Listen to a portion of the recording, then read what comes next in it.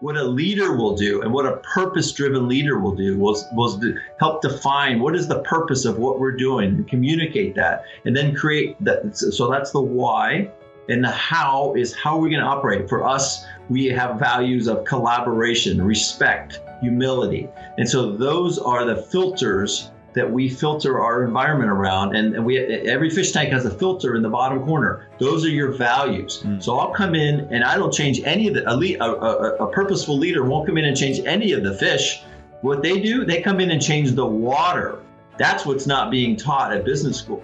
You are listening to the Real Leaders Podcast, your number one source for impact leaders harnessing capitalism to sustain the planet, people, and profits. I'm your host, Kevin Edwards, and that message comes from Blair Kellison, the CEO of Traditional Medicinals, who emphasizes purpose-driven leaders must change the values of the environment and not the people themselves. On today's episode, Blair reminisces on his unconventional career path, how your values can create more value, and what separates a leader from a CEO. So without further ado, ladies and gentlemen, let's give it up for the real Blair Kellison.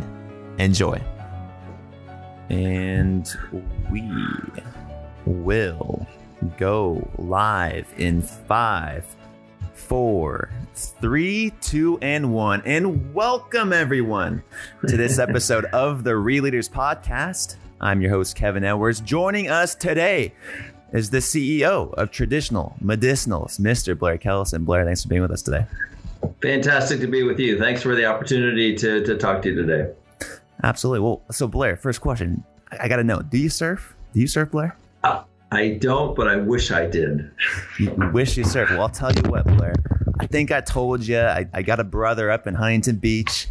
And he's a surf coach, right? So I went up there this weekend, try to learn surfing and kind of roll with the big boys. They're big in the surfing. I mean, one of his friends rambled off a sentence to me and not one word was in the Webster's dictionary. I'm telling you. So I'm up there, I'm trying to learn surfing, and I come back down to San Diego, and I'm out there last night during the sunset, and my friend recommended to me, he said, Kevin, maybe you should go back inside, closer to the whitewash where the small waves are. So I went back down there after, wiping out a few times. And, I think I really realized, that was probably where I needed to start, where I needed to be. So Blair, the first question for you on the Real Leaders Podcast is, was there a point in your career when you realized you weren't where you needed to be? Yes, it was probably about a 15-year period. So I'm one of 5 kids, grew up in the Midwest kind of family, and you sort of first generation to go off to college. So you went to college to get a job. And so I went and majored in accounting, and got a good job in accounting, and went to Ernst & Young in Chicago. And I guess what I learned there is I was pretty good at accounting. I passed the CPA exam. I wasn't as good as most people at it, but I was decent at it. But the big lesson I learned there was just because you're good at something doesn't mean you like it. And that was a pretty big lesson, actually. And when I left that job, I told my dad I was quitting and going to get an MBA and go into marketing. And I said, "What do you think, Dad?" And he said, "You're quitting a better job than your dad ever had. I can't give you an advice." I was like, "But I don't like it." He's like, "Well, you're good at it. You can make great money doing it. You can have a whole career doing it." I was like, "I know, but I'm 28 and I don't like it." So then you go where? You go get your MBA at Booth, is that right?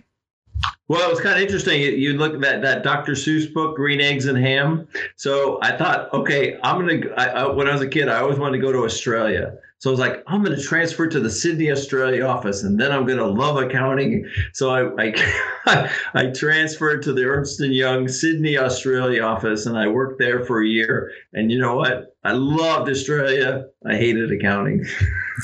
Yeah, I'm sure. So that was the end of it. So, I couldn't even like it in Australia. So let's talk more about this, success, I guess. What's your definition of success? Did you reach it? And what were you searching for in a job? I think success is doing what you want to do, where you want to do it geographically, and with who you want to do it with. For me, that was, I don't know if I had that quite defined at the time, but I knew I was missing those things.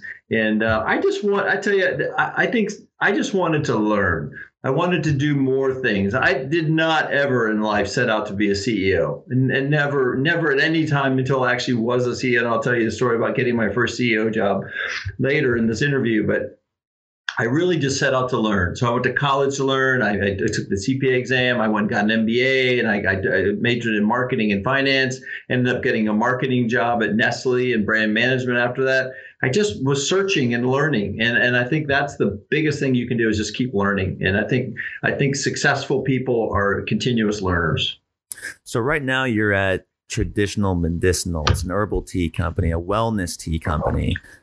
What's different about that versus, Nestle's Butterfinger bars?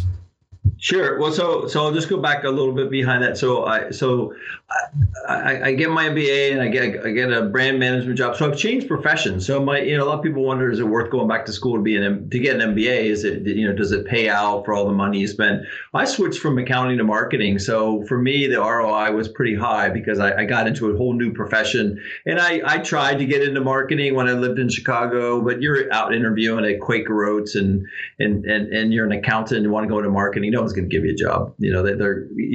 So I had to go to school really to change into marketing. And then now I'm working at Nestle 4 or 5 years and I'm not really loving it. I'm loving the marketing, but I'm not loving the products. I just didn't have a lot of love for them. And my big life change was when I was in my 30s and I'm living in Santa Monica, California, and I grew up in the Midwest in Indiana. I walked into a natural foods co-op. Never been in one ever before, never heard of, didn't even know they existed in Santa Monica, California.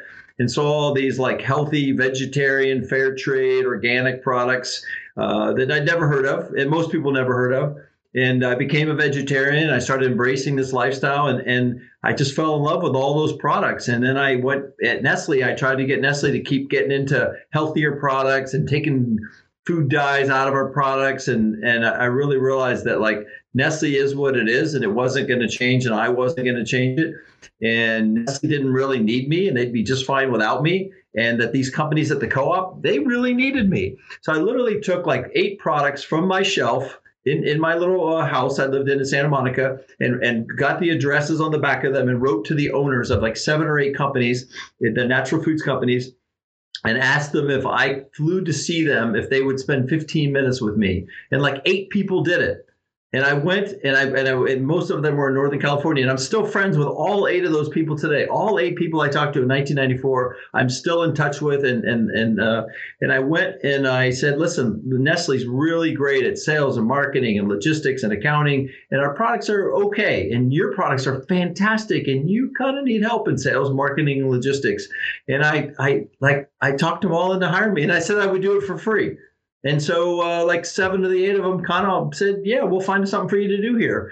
And ended up going to work for one of them that was a vegetarian food company in Petaluma, California, which is not too far from where I live today. And that just opened a whole new world for me.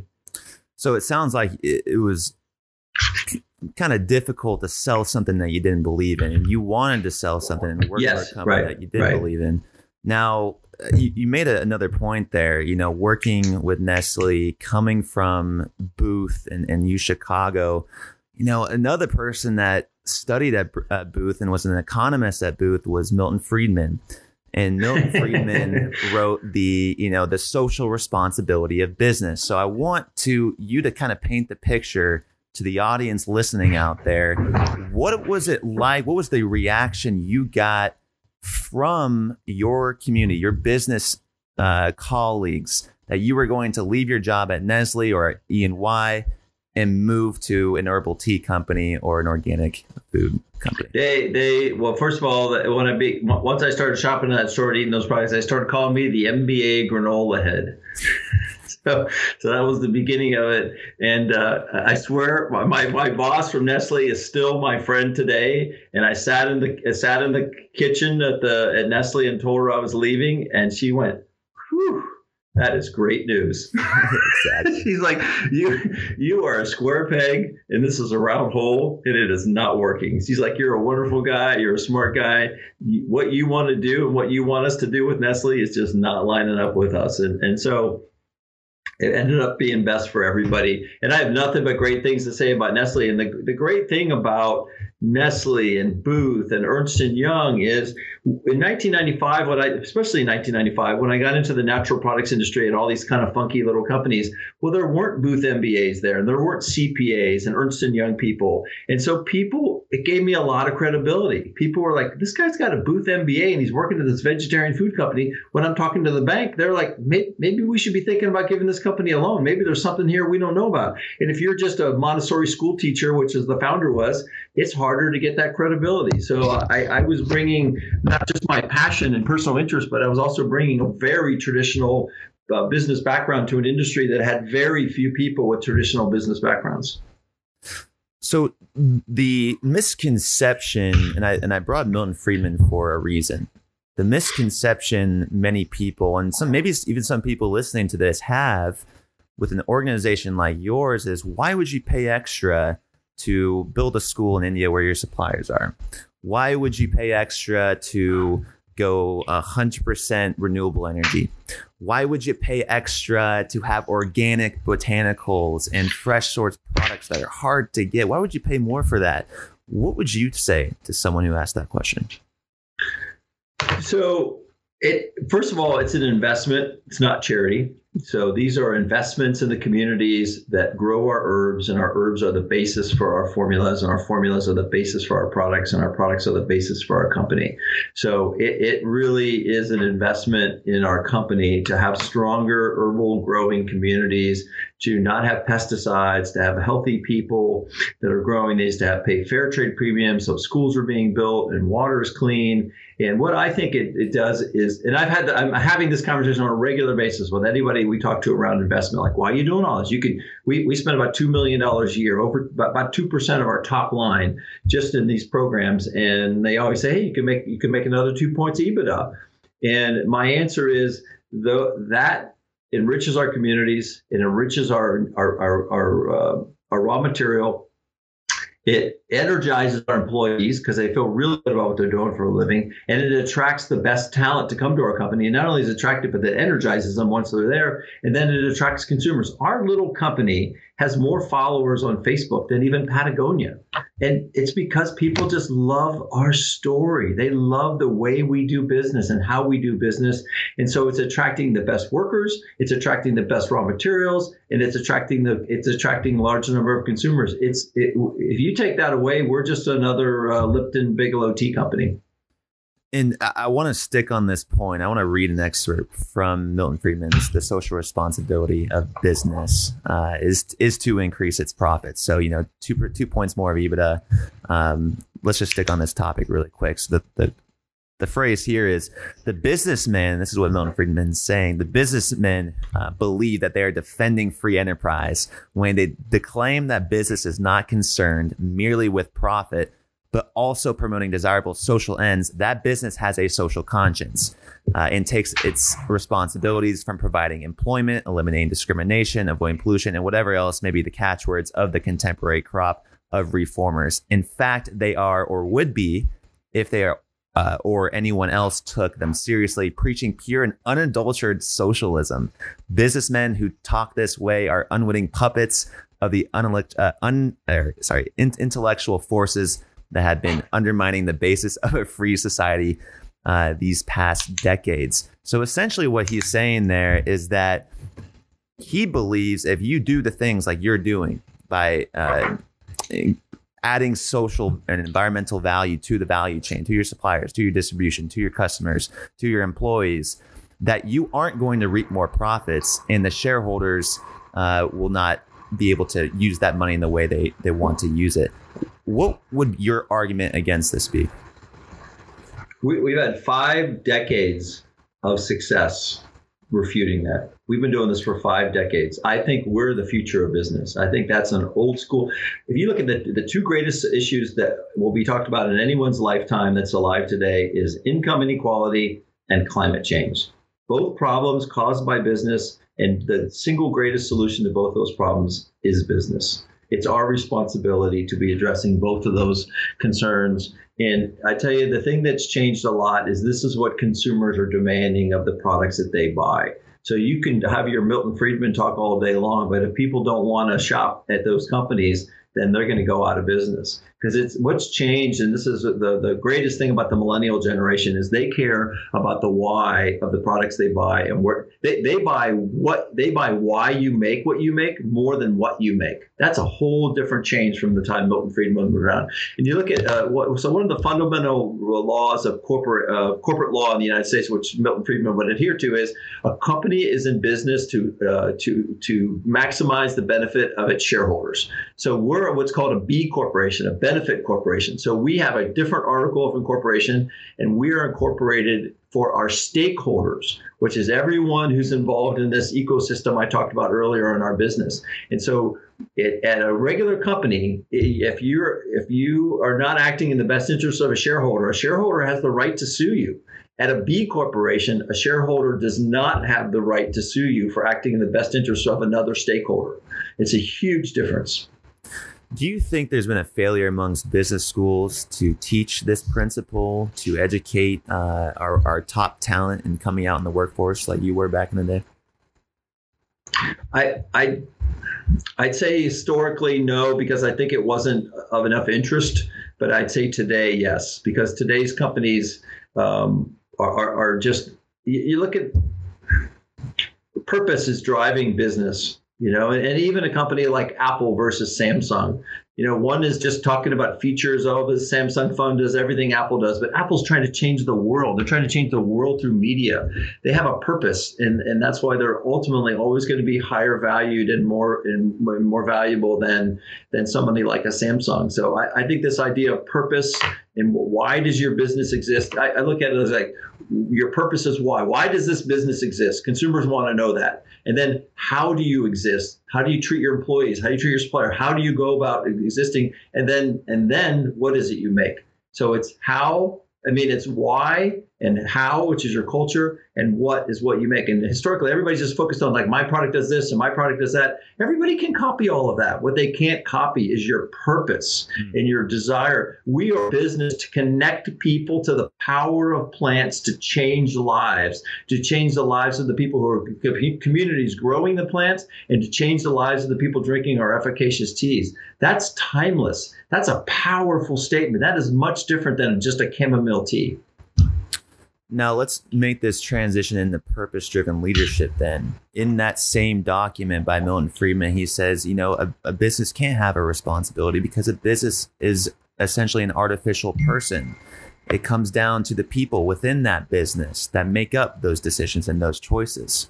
So for a person at the helm of the company who is making those decisions, is there something missing also in business schools that they're not teaching? Is it difficult to teach leadership? And how can one go about becoming a better purpose-driven leader? So, yes, I think they probably are missing, but it's values-based leadership. So I'll give you my philosophy and how I approach it. So a company is like an ecosystem. So our company, imagine traditional medicinals is a fish tank, and all the employees are the fish, and the stakeholders are the fish swimming around in the water. And if you're a CEO, so you come into a company and you're the new CEO, okay? So just because you're a CEO does not make you a leader. You might be in a leadership position, but that does not make you a leader. You have the title of CEO. You have to earn and you have to be a leader. You don't get nobody gives you a title. I'm a leader. Those are earned things. And so what a CEO will typically come in and do, they'll look at the fish tank and they'll pick out all the fish that aren't swimming well and they'll get rid of them. And they'll put new fish in there. Okay. What a leader will do and what a purpose-driven leader will do was help define what is the purpose of what we're doing and communicate that, and then create that. So that's the why, and the how is how we're going to operate. For us, we have values of collaboration, respect, humility. And so those are the filters that we filter our environment around. And every fish tank has a filter in the bottom corner. Those are your values. So I'll come in and I don't change any of a purposeful leader won't come in and change any of the fish. What they do, they come in and change the water. That's what's not being taught at business school. So then you put pure, clean, oxygenated, value-oriented water in there, and you put a filter in the tank that filters on those values, and then watch those fish swim amazingly. Now, maybe a few then at the end won't swim very well, and you do have to replace them, but that's a totally different philosophy around leadership as a purpose-driven person versus just a CEO coming in, I'm the leader of the company, I'm just going to make changes and try to increase profit. Now let's talk about the water when you came into traditional medicinals. The Sadlers, I think you mentioned in your speech, they're self-proclaimed hippies. You know, they got into this business for the right reasons. Explain to our audience really how traditional medicinal started and the values of this company when you inherited it. Sure. It's an amazing company. It was started by a woman named Rosemary Gladstone. It started on November 20th, 1974 in Sebastopol, California by Rosemary Gladstone, who was a fourth generation herbalist, and Drake Sadler, who was a community organizer. He worked for the local government organizing events and helping people who were underserved. And they came together to connect people to the power of plants. They wanted to do two things. They wanted to revitalize herbalism in America. They felt like it had really fallen out of favor and was kind of dying. They wanted to really revitalize it. And then they wanted to really use that as a business model to improve the lives of the people in the communities that were growing these herbs around the world, which were typically impoverished people. Collectors went out with burlap bags and were out in the world collecting herbs. So that's why that's how they started the company. So it was a bunch of herbalists. It was a bunch of people in Sebastopol that were herbalists. And so for me, the challenge is, we had a good culture and we had good values. For me, what I did is I codified it. So it used to just be like everybody knew all the values. Well, hey, now we got new people, and we need to indoctrinate them, and we need them to really have a good sense of what does it mean to have value. What does it mean to be collaborative? What does it mean to be respectful? What does it mean when you're not respectful? And so we organized those a little bit. But the big thing that we had to do is we went from a 20-gallon tank to a 150-gallon tank.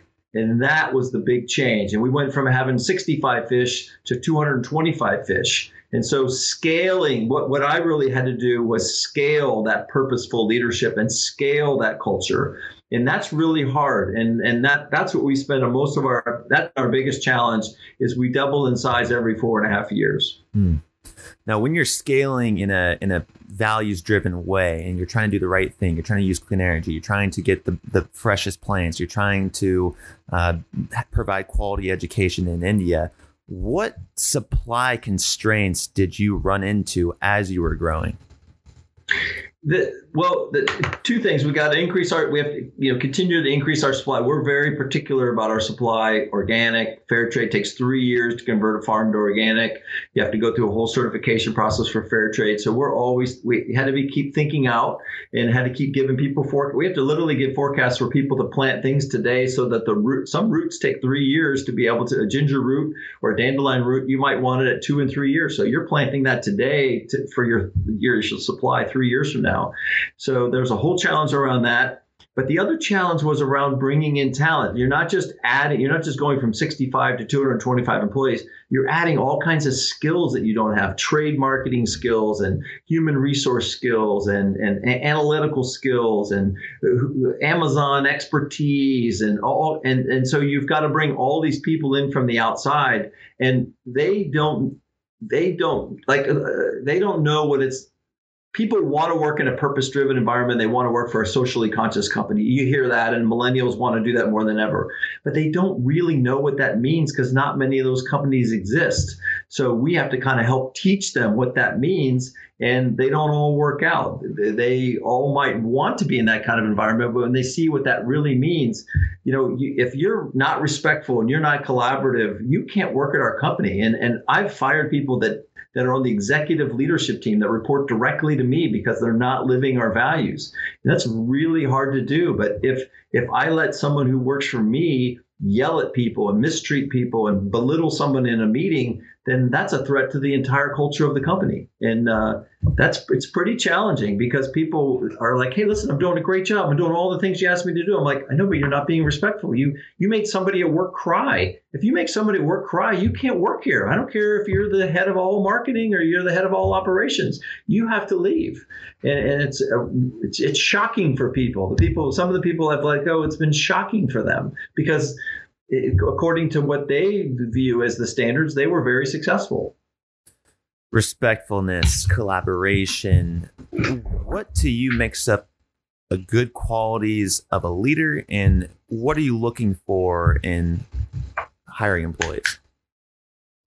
If I could find a test to determine humility, I would be able to we need a Myers-Briggs for humility. Humility is the number one thing I'm looking for. You think about a person who's humble. A person who's humble listens. A person who's humble doesn't think they have it all figured out. A person who's humble understands a good sense of what they don't know just as much as what they do know.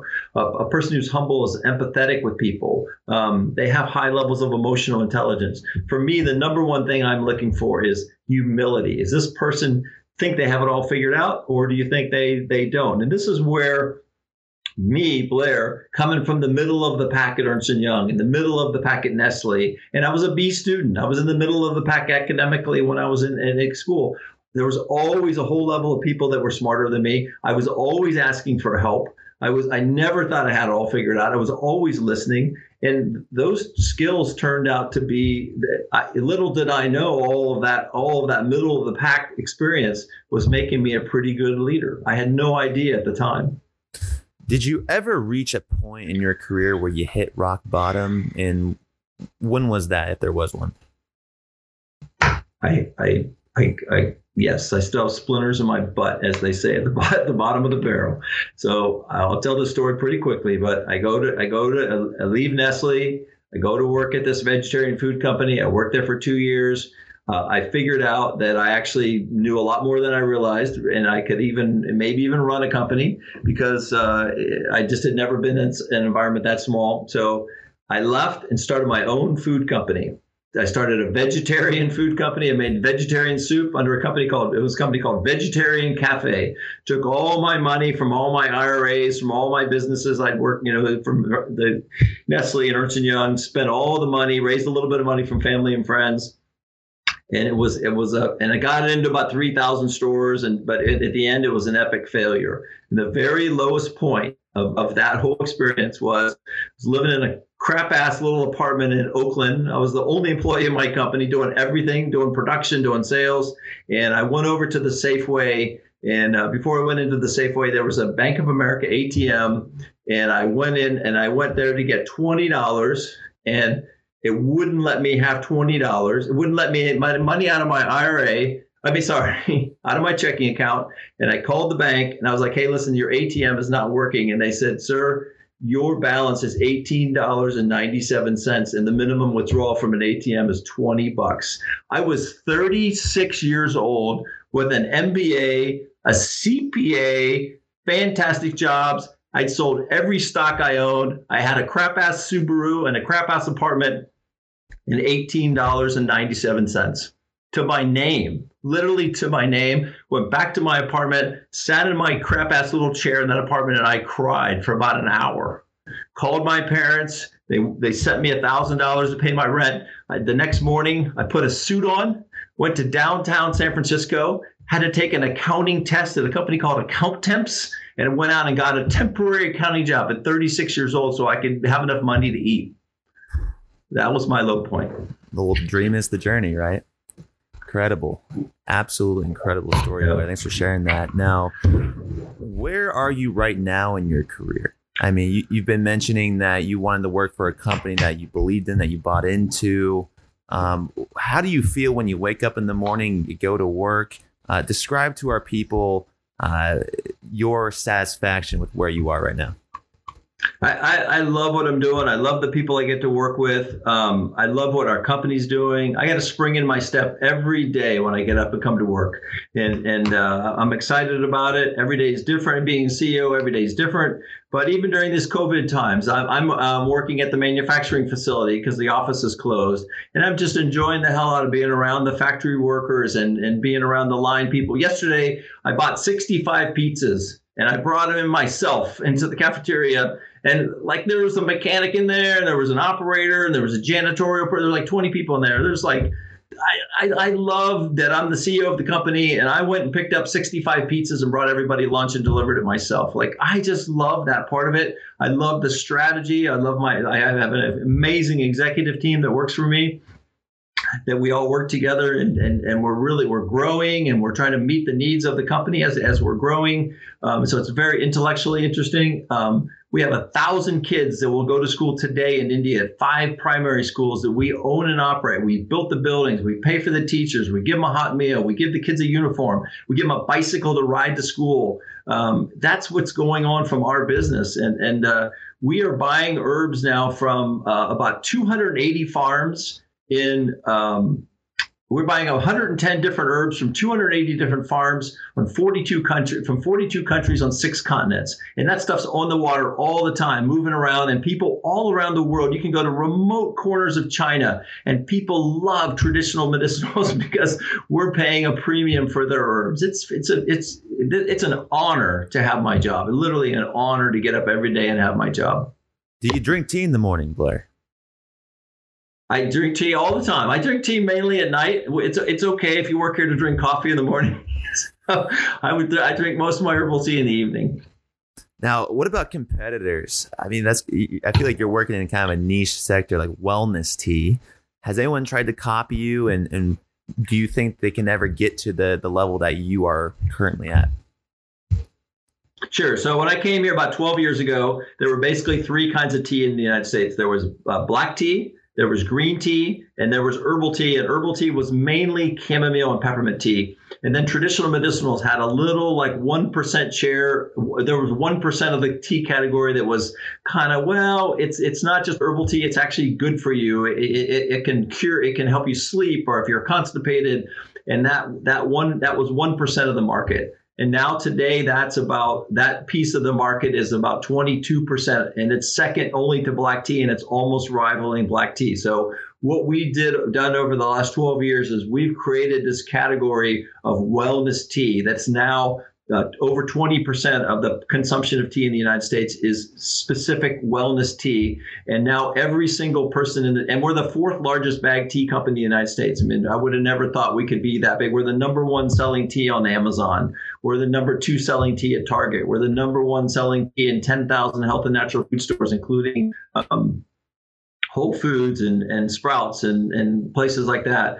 And now every tea company in America has copied all our products. They've tried to copy everything we're doing. But the way we do it with our Pharmacopeal, which is a medicinal quality of herb, and our organic and our fair trade, and the way we educate consumers, we have 2 million. We have more people that follow us on social media than the top 10 tea companies combined, because they love our story. They love the way we do business and why we do business and how we do business. And they love Meet the Herbalist, and they're learning about plants, and it's an adjunct to their gardens. And they just really are engaged with our brand.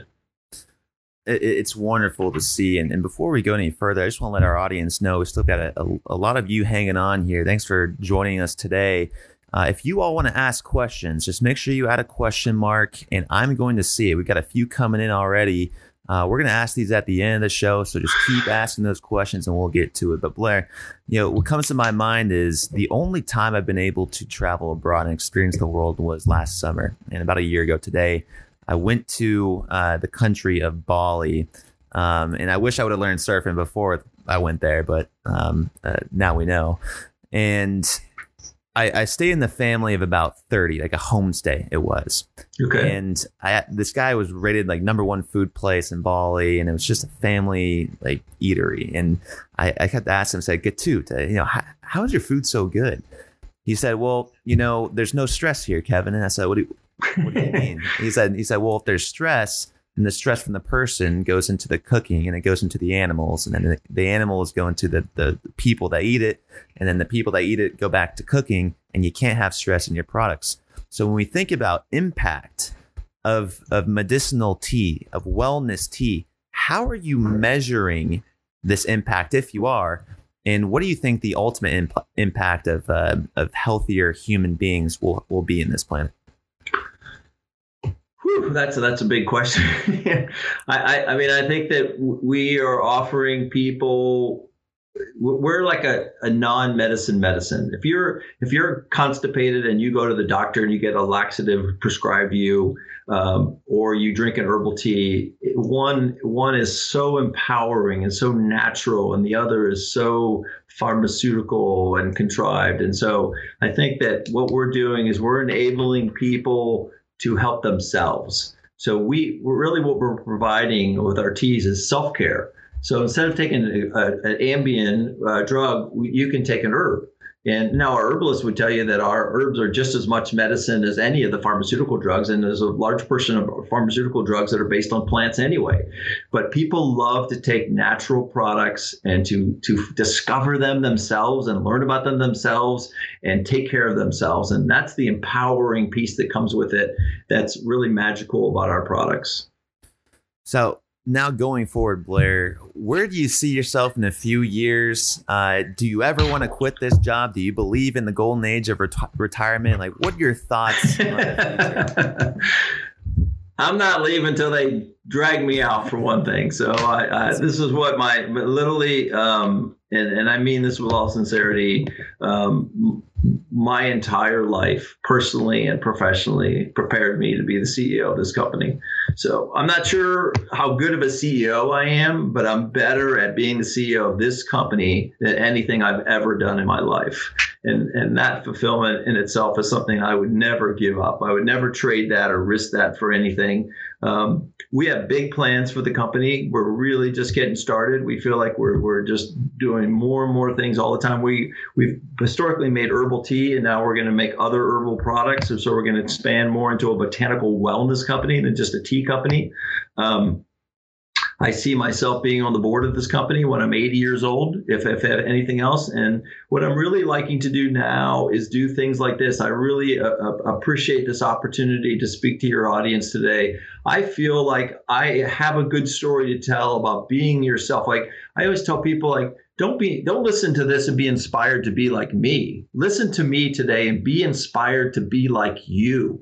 Because that's what it's all about, is everybody reaching their own full potential. And I've gone there and back, and I've been able to reach my own full potential. And so I really want more and more opportunities to talk to other people and to help other people along the same journey.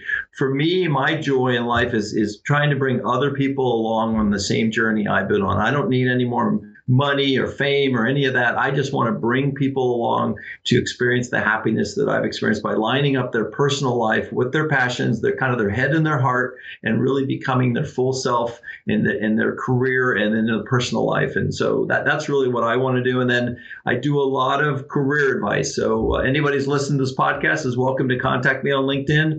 I literally talk to 2 or 3, maybe 2 to 5 people a week, and I do it on my commute to and from work. I'll talk to anyone from a 20-year-old to a 50-year-old. I'll talk to somebody last night who's 58 years old for 45 minutes who's making a career change. It's just my passion is helping people connect themselves with their passions and align that with their career. And I got all the time in the world to do that. And that's what I want to do. I want to be the CEO of this company. And then in any time I have, just give back and help others come along and try to have the same happiness I've had. So advice then, let's expand on that a little bit more, Blair. When you were trying to figure out what you wanted to do, did you do a lot of soul searching, or was it when you visited that market and you found out, I really like organic, fresh sourced produce, and this is the moment when I realized that I needed to go pursue something like this? Yeah, for me, it was a combination of. For me, it was a combination of finding that, like you said, and then I wasn't doing well in Nestle. You talk to anybody who works there. I was okay. You got to be decent to get a job there, but I wasn't a star performer. I didn't have a big career ahead of me there. And so I was kind of failing at my career in a way. And I was like, I got to figure this out. What is it that I'm good at? And so what my advice I give to people is you got to get to know yourself and then get to know what you like. I did do some things when I was younger. I moved to Australia all by myself. Hey, you really get to know yourself when you move to another country all by yourself. I took some trips by myself. I traveled around Europe by myself once. I advise people to get out of their comfort zone, get into some places that they're uncomfortable, do some things by yourself, interact with other people that you normally wouldn't interact with, and get to know who you are, get to know what's in your head, and get to know what's in your heart, and then make the connection with your career. So, I talked to somebody the other day that their love in life is cooking. And they should be in the food business, and they should be in the food service business, and they should be out there doing sales of some technology product. They should be out selling products to chefs and restaurants. And they're like, oh, I never thought about that. But it's like that. It's trying to figure out who you are, what you like, what gets you excited, what gets you up in the morning. And then if it's sports, then go to work for a sports company or go, just it's not that complicated. Blair, you've been answering a lot of people's questions in your spare time. I'm going to ask you to answer a few more really quick, coming from our guests. First one comes from Doreen, and the other one comes from Noah, and they're kind of similar. Doreen asks, is Blair and Traditional Medicinals experiencing any supply chain issues with this pandemic? And Noah asks, how has the company had to adapt with the COVID-19 pandemic? Sure. So we're deemed an essential business. So we've been operational ever since. We've been operational ever since. And then, if anything, our sales are even up because we make wellness teas, in particular immunity teas. So we've had to really step up that. So our whole focus of the company has been around manufacturing. We're like the lunches I brought, and we're doing exchanges, and we're trying to do things for the employees here every day. We've done all kinds of safety issues and taking temperatures and gloves and masks and so we're number one priority is safety. Second priority is keep production going. And then on the supply chain, we've been in touch with all our supply chains. We're offering to purchase vehicles. Some people can't go on the bus anymore to get to the growing region. So we're trying to supplement with a couple of cars. We've been talking to everybody about little things we can do. Our supply chain issues are getting people out in the field so they can plant and getting people out in the field so they can harvest. And so we're in touch with those communities and trying to do what we can on that end. And so to date, we haven't had supply chain issues, and we're keeping things running. And so far it's gone pretty well, but it's been our employees are scared. They're scared to come to work. And at the very beginning, they didn't know why they had to come to work because they were the only ones working because all their friends were not deemed essential businesses. So, and I've been here every day. So I come to the plant every single day. I told the plant manager the other day, like, Russ, love you, love working with you. You will never see me this much ever again, no matter how long either of us working at this company, because I'm here every day. But I'm having a lot of fun being here every day with the group of people. I can literally take my chair and wheel it into the plant manager's office. He might not like that, but I think it's great. So I've really enjoyed my relationship, building the relationships with the people in the plant that I used to see once a week that now I see every day. And to stay on this topic of COVID, if you've watched any cable television lately, you'll see commercials that say, we're trying to help you get back to normal. And some people, Blair, made the argument that we don't want to get back to normal. We want to reshift and rethink capitalism in a way that's going to sustain our planet, sustain our people, and sustain our profits. What are you envisioning for a better world through business? Sure. So a couple things I'll start out by saying, listen, in a world with maybe very little facts these days, two things I think are factual is in every dangerous situation, there is danger and chaos, and there's opportunity. In every dangerous situation, there's opportunity. So you have to see the opportunity. And the second thing is Darwin was right. It's not the strongest or the fastest and the tallest that survive. It's the ones that can adapt. And so we're looking at COVID in three phases. One is the phase we're in right now, which is starting to end, which is kind of lockdown. The second is all the way till January of 2022, which is all the time before there's a widely distributed virus. And then there's the after 2022 time, which will be kind of the new permanent normal.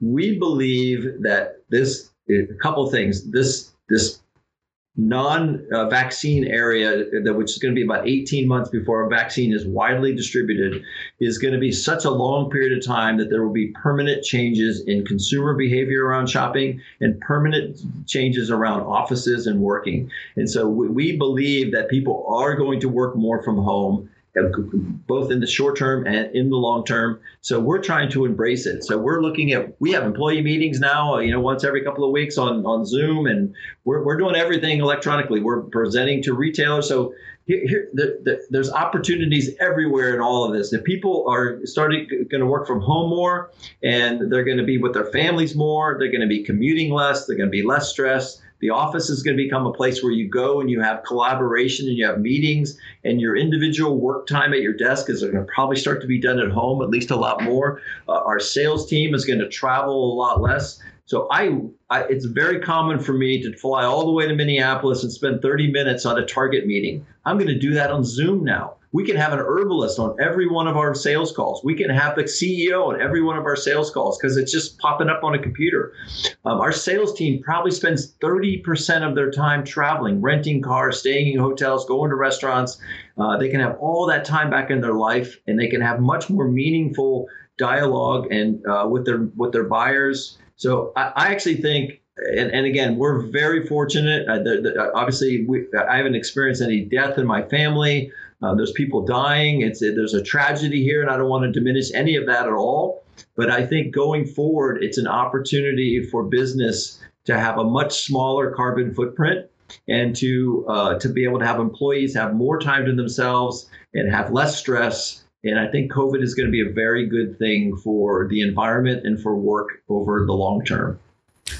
Well said and well put. And I want to just expand on that as well. We had Mr. Paul Stamets on the show. He's a mycologist, and he wanted to challenge Darwin's theory. And it's very similar to what you were saying. And I think you'll like this one. Is it's not the individual that adapts, it's the community that adapts together that survives.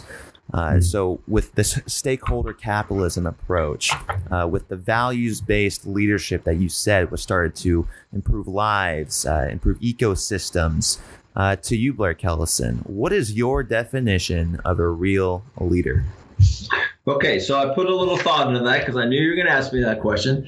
So the number one thing is you can't be a real leader unless you're really yourself. So my number one career advice to people is you got to get into a company where you can be yourself. I am the exact same person at Traditional Medicinals as I am at my dinner table with my wife and daughters. So that's step one. If you have to act different or put on a persona, you're never going to be a real leader. So you've got to be yourself. So, and a real leader leads from their heart and their mind. And listen, you have to be there's as many different leadership styles as there are people. You have to be a leader from yourself. There's 300,000 books on Amazon about leadership. Save yourself the trouble of reading all of them and just really get to know yourself and who you are and lead with who you are, and you'll be the best at that. And as I said earlier, don't be inspired to be like me, be inspired to be like you. Becoming a leader is really analogous to becoming yourself. It's that simple and it's that hard. So if you can connect your heart and your head, you're going to really get there. And how do you know if you're getting there? And how do you know if you're a real leader? It's measured by your level of humility and vulnerability. Contrary to everything you've heard in your entire life, vulnerability, accepting and being humble, in particular vulnerability, is a leader's single greatest strength. To say, I don't know the answer, what do you think? Or I don't have this figured out, or God, I'm scared too. That is what connects you with people. That makes you a real person that they can really connect with and trust. And if that's the kind of if you can have that vulnerability, you will get people to connect with you. And if people connect with you and they know you care about them and you have empathy for them, they will do anything for you. And that's what I think a real leader does.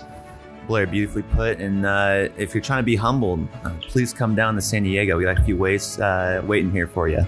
Probably the most humbling thing to do. So Blair, I just want to appreciate your time coming on the Real Leaders podcast. Thank you everyone for tuning in today. 40 people on the show. Just want if I could chat you right now, if it would let me do that, I just want to say thank you all I appreciate all your support. You can find more episodes like this on our YouTube channel at Real Leaders Magazine, as well as on our Apple Podcast channel. It's just the Real Leaders Podcast. This one will be up in 2 weeks on audio, 2 weeks on video. For Blair Kellison, I'm Kevin Edwards, asking you to go out there, know thyself, and always, folks, keep it real. Thank you so much. Thanks for coming on, Blair.